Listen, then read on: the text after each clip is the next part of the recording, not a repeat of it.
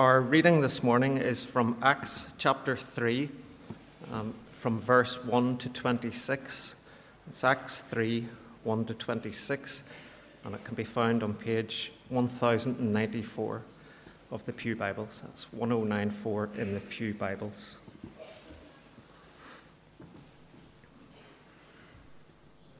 One day, Peter and John were going up to the temple at the time of prayer, at 3 in the afternoon. Now a man crippled from birth was being carried to the temple gate called Beautiful, where he was put every day to beg from those going into the temple courts. When he saw Peter and John about to enter, he asked them for money.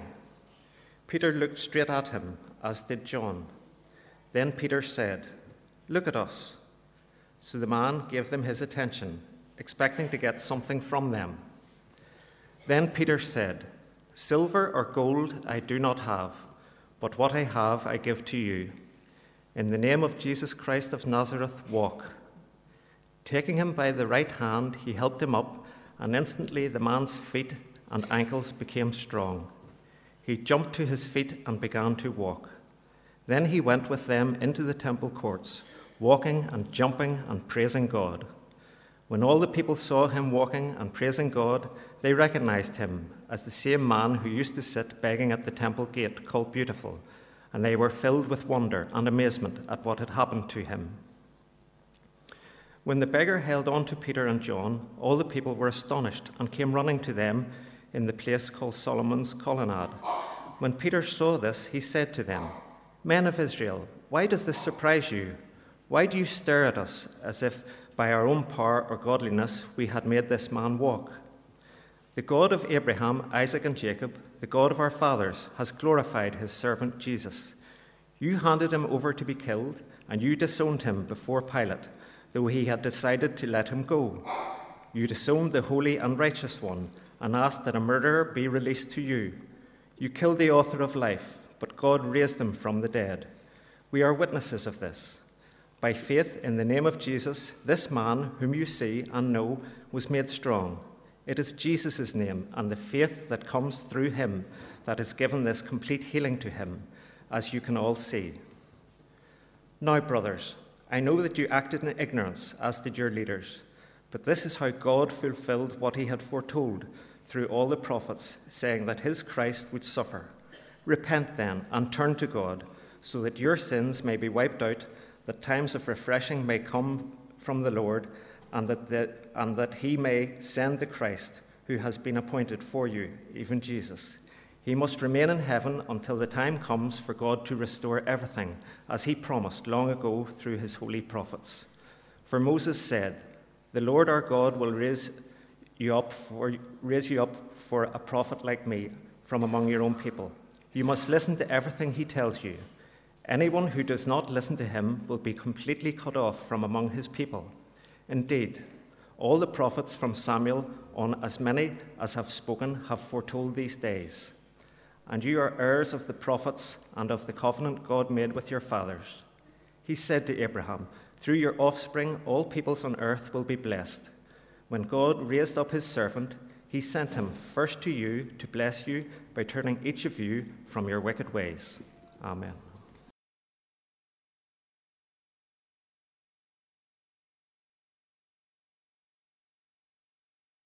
On Wednesday night at our prayer meeting, we had a couple share at our prayer meeting on Wednesday night about their work among Syrian refugees in Jordan, and I thought it was appropriate to continue praying for them and for the work among the Syrian refugees this morning. So let's join together in prayer.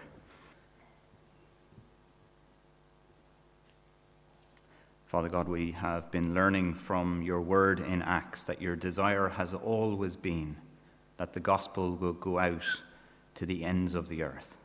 And we thank you for this couple on Wednesday night who shared at our prayer gathering, who have given their lives to sharing your Son with Syrians in various countries.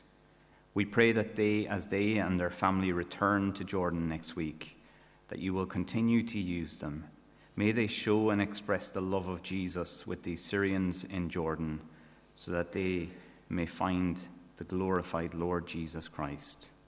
Thank you for the openness that they spoke about of the Syrians as they leave their homes and nation to pour into refugee camps and cities on the fringes. Lord, save many more of them, that they in turn will share with their families and friends the grace and love of God. We pray for those refugees that have been traumatized by the war, particularly children, for those who've lost members of their family through killings.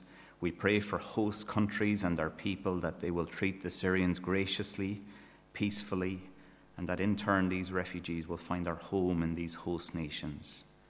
Father, we continue to pray for the land of Syria. We pray that one day many will return to rebuild their nation, but may they return knowing you as their God. We thank you, Father God, for the various individuals and teams that have been involved in summer mission over these last number of weeks, even from our own church family. And Father, even this week, we continue to pray, bless these children and young folk at various camps. Lord, open blind eyes and open hard hearts, that they may marvel again at your lavish love and glorious grace. Father, we pray especially for those within our own church family here who are struggling with illness, who face surgery even this week, who are taking each day as it comes because of treatment. And we pray for those amongst us who are worried and fearful, who are mourning and grieving. And Father, in this moment of silence, we bring our loved ones, our concerns, our fears, our joys, and our rejoicing to you now.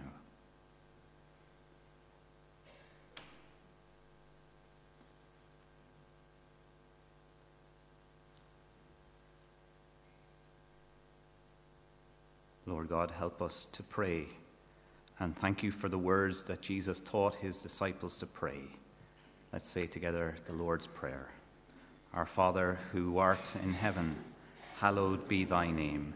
Thy kingdom come, thy will be done on earth as it is in heaven. Give us this day our daily bread, and forgive us our trespasses, as we forgive those who trespass against us. And lead us not into temptation, but deliver us from evil. For thine is the kingdom, the power, and the glory, forever and ever. Amen. Amen.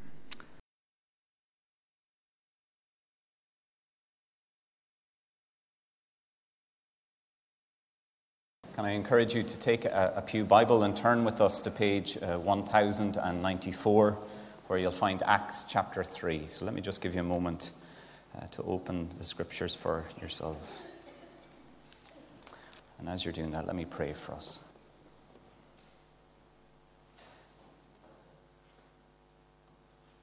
Father, we thank you for the immense privilege it is to have the scriptures for ourselves in our own language, to understand more of yourself and the Lord Jesus. And we thank you, Lord, for these last number of weeks in Acts, in which you have shown us the continued ministry of the Lord Jesus through the apostles.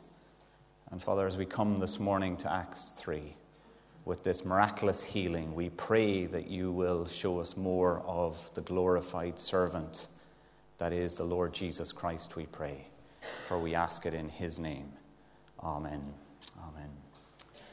On the 19th of February 2016, Fionnuala Meredith, who's a writer with the Irish Times, wrote an article with the following caption.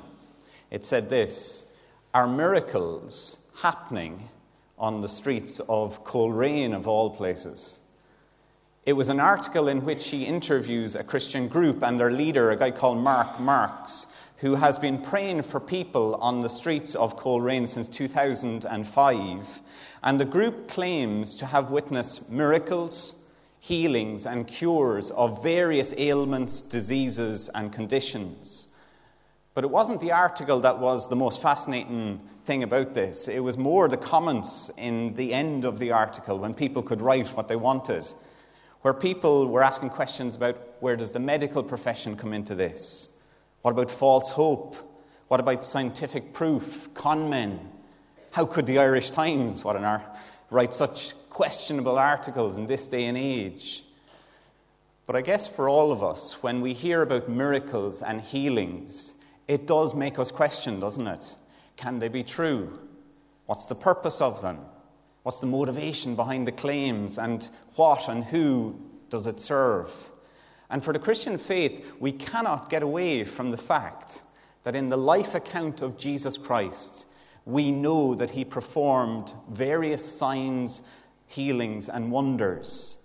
And when the Holy Spirit comes to the apostles, as we've been learning in Acts, they continue the ministry of Jesus. So much so that Acts chapter 2, verse 43 says this: "Many wonders and miraculous signs were done by the apostles."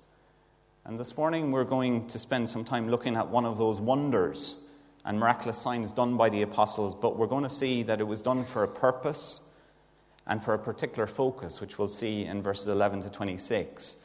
But let's look firstly at the healing, the miraculous itself, in verses 1 to 10. With no social welfare, no occupational therapy, no facilities to be put in, no disability income to access at this time in history, this crippled man of verse 2 would have been more than likely under the sole care and dependency of his own family, utterly dependent on them. And his everyday routine seems to be, do you see it, that he was carried to the temple courts, to a specific gate called Beautiful, where he could beg every day for some money or food as people passed in and out. The man has never walked or stood. He was crippled from birth, the passage tells us. Do you see it? And yet Acts chapter 4, verse 22 tells us that this man was over 40 years old. Over 40 years of living with this disability through childhood, adolescency, manhood, begging, dependent on the kindness of others. And on this particular day, why should it be any different? He's carried, put in front of the gate. Maybe he had a box. Maybe he put out his hands. Same day, same routine. And yet, Peter and John, he asks them for money as they pass by. And you can be sure of this, because we've all done it with homeless folk in Belfast. They probably didn't even make eye contact together. He asked without even looking. They probably didn't even look at him. And that is why you have the detail in it of Peter as they pass by. He says, "Give me your attention." And he gives them the full attention, probably in the hope of getting something from them. And in verse 6, do you see it? Peter gives them the bad news. It's like handing a sandwich to somebody who's looking for money. And he says to them, "Silver," or that's how the song goes, isn't it? "Silver or gold have I not." This man's perceived need is not going to be met. No money today from these two lads. But look at what Peter continues to say in verse 6. "But what I have, I give you. In the name of Jesus Christ of Nazareth, walk." And Peter, taking the crippled man by the hand, helps him up. Luke, the doctor, do you see it in verse 7, says that instantly the man's feet and ankles became strong, as a doctor would want to know. And in verses 8 and 9, it tells us that 3 times he walked.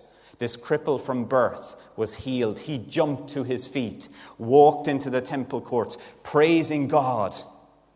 What a miracle. What an extraordinary thing to happen to a lad who thought he was going to be begging and crippled for the rest of his life. But notice that all people know. And I guess every town and city has one, doesn't it? Those characters that everybody knows. In Bangor, and I thought I spotted him in East Belfast, we have a particular character, and I'd love to get to know him. He's got a white beard, wears a high-vis jacket, wellies, raincoat, cycles a bike, and you couldn't miss him. He's a character of the town in Bangor, and I thought I saw him in East Belfast. I was going, maybe he's a twin, but it could be him. He could have got on the bus. And I'm sure in East Belfast and Belfast you have those characters. And this man seems to be one of those characters that everybody recognised. Why wouldn't they? If he was placed every day at the temple courts to beg, he would have been one of them. He's recognised by all. Do you see it in verses 1 to 10? As the cripple who begged at the Beautiful gate. But he's literally standing before them healed now. And the people are filled with wonder and amazement at what had happened. The crippled beggar is healed through the name of Jesus Christ of Nazareth. Think about this. What is the significance of this healing? Could it be that this man's life was transformed? Of course it was, and it is something to be delighted and honoured. He didn't expect that day to be healed. He expected to be carried home like he normally was. He didn't ask for anything. He didn't even ask for this. All he wanted was money. Is that the significance of it? A life transformed? Of course, it's part of it. For the people who saw him and walked, they were filled with wonder and amazement because they knew the man's condition and circumstances. Is that the significance of it? For the apostles, they'd done something public now. Everyone knew it. And later in chapter 4, we'll see the opposition that they get because of their actions. But the danger is, just as it is today with many healing and prayer ministries, is that you leave the focus, the perspective, predominantly on the phenomena of the healing, or the reaction of the crowd, or the person that is healed, or whoever performed it, and you lose the point of the healing. You lose the focus and the real significance of who it is pointing forward to. And to avoid this, Luke, the author of Acts, will not allow us to do this. So he keeps our focus on the main thing in this example and in the previous chapter. Did you notice this? When the Holy Spirit came to the apostles in Acts chapter 2, 4 verses are mentioned about the baptism of fire of the Holy Spirit. The rest, 36, 37, 38 verses, are given over to explaining the significance of it by pointing to Jesus. Here in this example, Luke does exactly the same. He uses 10 short verses to explain the phenomena, the sign. And now for the rest of the chapter, verses 11 to 26, he will explain the significance, the meaning behind it as it points to Jesus Christ. And Luke does this deliberately because verses 11 to 12, do you see it there? It shows us that the focus can often be on other things. In verse 11, the beggar held on to Peter and John. The crowd come running into the temple as they would. And Peter in verse 12 says to the gathered crowd, "Men of Israel, why does this surprise you? Why do you stare at us as if by our own power or godliness we made this man walk?" You see, the potential for the apostles or the miracle in and of itself to be the main thing is quite highly likely. And Peter wants them to be clear. He wants the focus not to be on this thing, as Luke does. He moves us to what it is pointing towards, to attribute to. And in verses 13 to 16, Luke centers on Jesus Christ. And if you get nothing from this sermon and chapter today, it's all about him. It's all focused, centering on Jesus. And Peter centers the healing and its significance on Christ. In verse 13, he says, "The God of Abraham, Isaac, and Jacob, the God of our fathers, has glorified his servant Jesus." These words of Peter would have been reminders to those who came from a Jewish background. Oh, I know that phrase. The God of Abraham, the God of Isaac, and Jacob. Yeah, that's our heritage. And you see what Luke does? He links Jesus with it. This is not something new. In fact, it is God's glorified servant. Why are you surprised? The people are filled with wonder and amazement at what has happened here. But that wasn't their reaction, was it, when Jesus lived amongst them? When Jesus physically lived amongst them, their reaction was the opposite. They dejected him, rejected him. And instead, that's why Peter lays out in verses 13 to 15 the reaction in 4 yous. The use of you 4 times in these verses is for emphasis, to drive home what they've done with Jesus. Here they're in wonder and amazement, but that's not the way you responded to him when he was with us. You handed him over, verse 13, to be killed. You disowned him before Pilate. You disowned the holy and righteous one in exchange for Barabbas, the murderer. You killed, in verse 15, the author of life. Can you imagine the atmosphere changing as Peter tells them what they've done with Jesus? Peter could have made millions out of this. He could have said, "Look what we've done. Pay us. We'll wear the white suits. We'll get the big lights in. We'll make a big deal of this." Instead, he turns the focus. This is about Jesus, but this is what you've done to Jesus. But despite their actions and abandonment and killing of Jesus Christ, God raised him to life. The one who was handed over, abandoned, disowned, and killed, was raised to life, and that is who heals this man. And verse 16, Peter tells them flatly and squarely that it's down to Jesus. By faith, in the name of Jesus, this man whom you see and was made strong, it is Jesus' name and the faith that comes from him that has given the complete healing to him, as you all can see. The miraculous sign and healing points to Jesus. He was a man incapable of changing himself here, this cripple. His condition was from birth. That day, his only concern was for money and food, and yet God, in his mercy and undeserved grace, initiated the moment when Peter and John met him, and he was healed in Jesus' name. Amen to that. It shows us the glorified and exalted Son of God is continuing his ministry through the apostles. David Peterson, in his commentary, says this: Jesus' name is a dynamic, personal symbol of Jesus' continued presence and power on earth. The healing of this cripple is a pointer to the saving power of Jesus in the widest sense. God was about to give him, the cripple, far more than he hoped for. And folks, we're here today. That is what God does with us. When he comes to dealing with us, he takes the initiative. He gives us far more than we hoped for. And it is because his glorified servant has been raised to life. Jesus' death and resurrection hurls in a new era, a time when God's Holy Spirit is given to all and his salvation is earned through God's Messiah, Jesus Christ. But Peter goes on and he says, more or less, do you want to know how to be part of this salvation, this new era? And in order for them to grasp this, we're going to look at verses 17 to 21, which John Stott calls the necessity and blessing of repentance. Peter puts to the people in verses 17 to 21, follow with me, that they acted in ignorance, but it doesn't excuse them. And their major ignorance or stumbling block to receiving and accepting Christ was that he suffered and died. They could not get their heads around the fact that the Messiah was to suffer and die, despite what Peter points out in verse 18, that the prophets of old had taught them that the Christ must suffer. We read Isaiah 53 this morning. He was despised and rejected. He was pierced for our transgression, crushed, punished, all pointing to what the Messiah would do and would suffer and die. The Messiah, the anointed one, would suffer. The prophets knew that. The people had the prophets. And in verse 19, Peter calls them to repent and turn to God, to repent of what they've done to Jesus, to repent of how they have responded to God's servant, the holy and righteous one, the author of life. And the good news of the gospel today still is that there's a call to repentance of sin and rebellion against God. Repentance means that 180 turn. My life without God is heading this direction.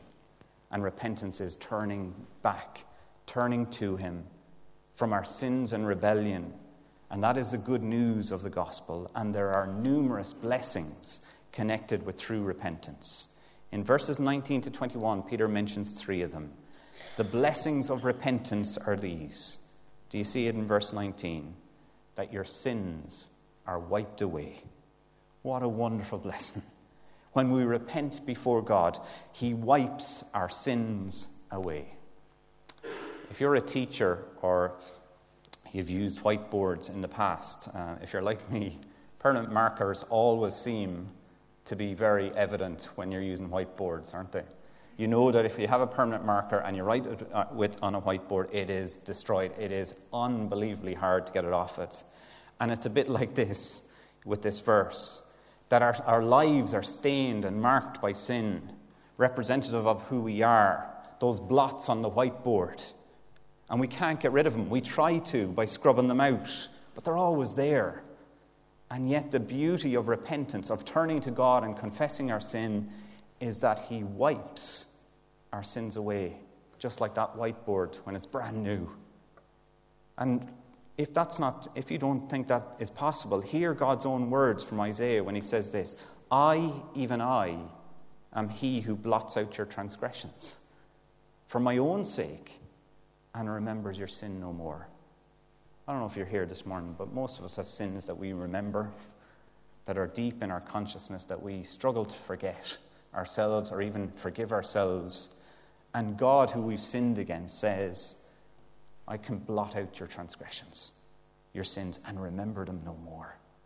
That's why in Psalm 51, David could ask God to do the following: have mercy on me, O God, according to your unfailing love. According to your great compassion, blot out my transgressions. Wash away all my iniquity and cleanse me from my sins. Repentance brings about a cleansing and wiping away of sin. Which of us here this morning doesn't want that? Doesn't desire for our sins, which we are either burdened or guilty about, troubled souls, that God can wipe them away? May it lead to you, if you have that sense where your sins are a burden, where you feel guilty for them, where you need to handle them, but you can't and you're not able to change. May it lead you not to try to clean up your own life. May it not lead you to try and make it up to God, but rather repent, confess it, and trust in Jesus to have it wiped away. How does the hymn go by Robert Lowry? Who can wash away my sin? Nothing but the blood of Jesus. Who can make me whole again? Nothing but the blood of Jesus. Is that for you here this morning, for all of us, that our God wipes away sins because of his glorified servant, the Lord Jesus? And see, what happens in number 2 is that times of refreshment may come from the Lord. Many of you have enjoyed times of refreshment over the summer, I hope, whether it's been to Florida or Sicily, was it one of them, or even Castle Rock. It brings a refreshment, doesn't it? Being out in the sun, the fresh air. But you know something? A life of conflict and rebellion against God is a burden. It wearies our life. It endangers our souls now and for eternity. But when repentance comes, this verse says there is times of refreshment to be enjoyed from the Lord. That is why Jesus said this: come to me, all you who are weary and burdened, and I'll give you rest. For my yoke is easy and my burden is light. Thirdly, the blessing of repentance is this, in verses 20 and 21, which is beautiful. He may send Christ to restore everything. I don't know if you get emails or have seen the sales, which are always tempting, aren't they? Where a shirt company or a toy company will have these on their sale items. It says this: limited time only. And you're left in the dilemma. Do I pay limited time only? I better get in fast. It plays with you a little bit, doesn't it? But what it tells you is that this is not going to be forever. This offer, this sale. And the reality is, and from verse 20 and 21, is that the call to repentance is only for a limited time only, until Christ returns. And when he returns, he will restore all things.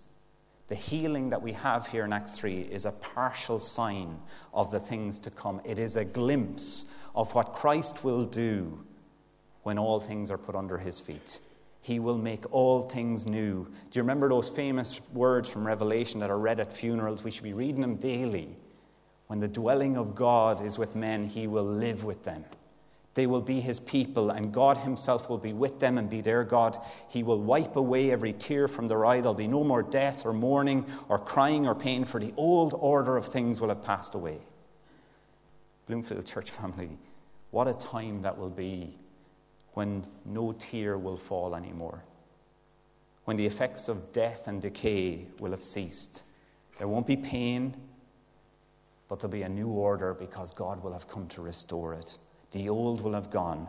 And when Christ brings about his new heaven and new earth, these are the blessings of repentance that to look forward to.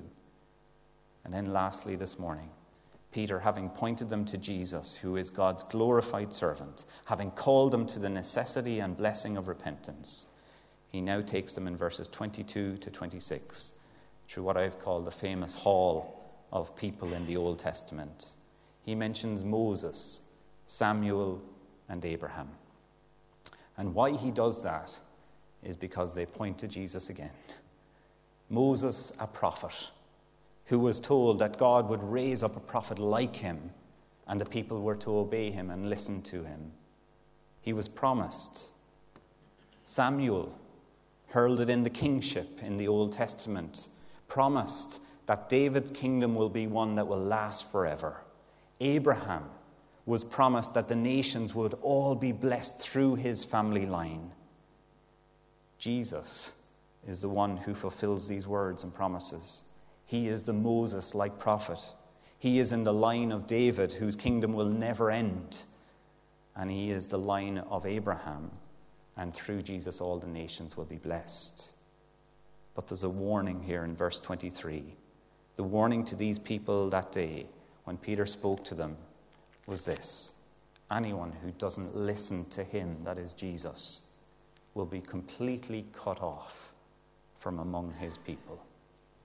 How they and we today respond and listen and act towards Jesus will determine whether or not we are cut off or blessed through repentance and faith in Jesus Christ. This morning, this healing points us to Jesus. The teaching from Acts 3 is Christ-centered. It is Christocentric, solely about him. It magnifies him as God's glorified servant. It moves to see the need to repentance, and it shows us that all of Scripture's promises, particularly of Old Testament, are fulfilled in Jesus by God's design. Don't get lost in the phenomena. Don't get lost in the carriers of it or the message of it. The healings are signs to the glorified servant of Jesus. And for some of us here this morning, we need to repent in order to enjoy what is now and in the future to be enjoyed when he comes, when he will restore all things. Let me continue in prayer as we continue our service.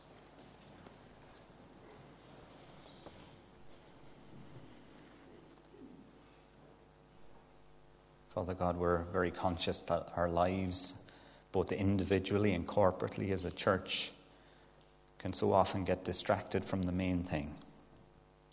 And Father, we thank you this morning that you are reminding us of the redeeming and salvation work that God the Father has done through his glorified servant, the Lord Jesus. Thank you that this healing happened. Thank you that it is pointing us to a time when Jesus will restore all things, when there won't be a time when people will cry or die or decay. He is restoring it all. There'll be a new heaven and a new earth. But Father, our response to your glorified servant, the Lord Jesus, is important, and we pray that you would help us to see our need for him. Help us to repent. Help us to enjoy that wiping away of sin. Help us, Lord, to enjoy times of refreshment with you as we know you. And help us to look forward and live life here and now, knowing that he is coming back and will one day restore. Lord, may that help folk today who are struggling with illness and sickness and worry. We pray particularly. But Lord, we pray that all this chapter will help us to magnify who Jesus is and what he has done, because he is your glorified servant, the author of life, the holy and righteous one. And we pray, Lord, that you'll help us to magnify him in our life by the way that we respond to him, we pray. For we ask it in Jesus' name. Amen. Amen.